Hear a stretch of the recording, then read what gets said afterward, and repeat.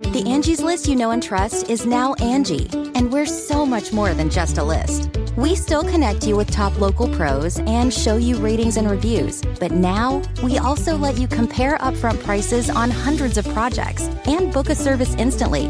We can even handle the rest of your project from start to finish. So remember, Angie's List is now Angie, and we're here to get your job done right. Get started at Angie.com. That's ANGI, or download the app today. This is Merriam-Webster's Word of the Day podcast for Monday, October 31st. Brought to you by the new Merriam-Webster's Advanced Learners English Dictionary, designed for students and teachers of English as a second language. Learn more at learnersdictionary.com.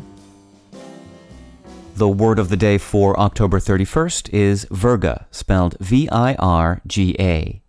Virga is a noun that means wisps of precipitation evaporating before reaching the ground.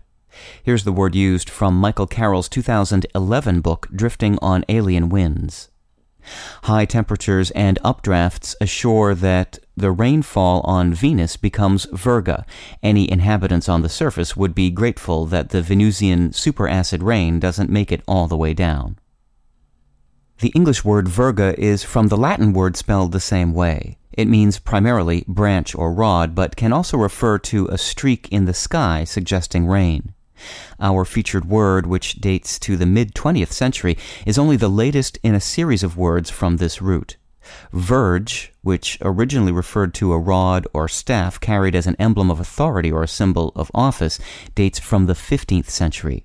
The rare noun virgate, V-I-R-G-A-T-E, which refers to an Old English unit of land area, came from virga by way of the medieval Latin word virgata, also a unit of land area, in the late 17th century.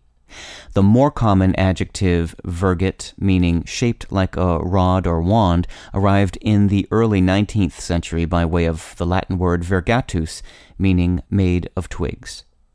I'm Peter Sokolowski with your word of the day.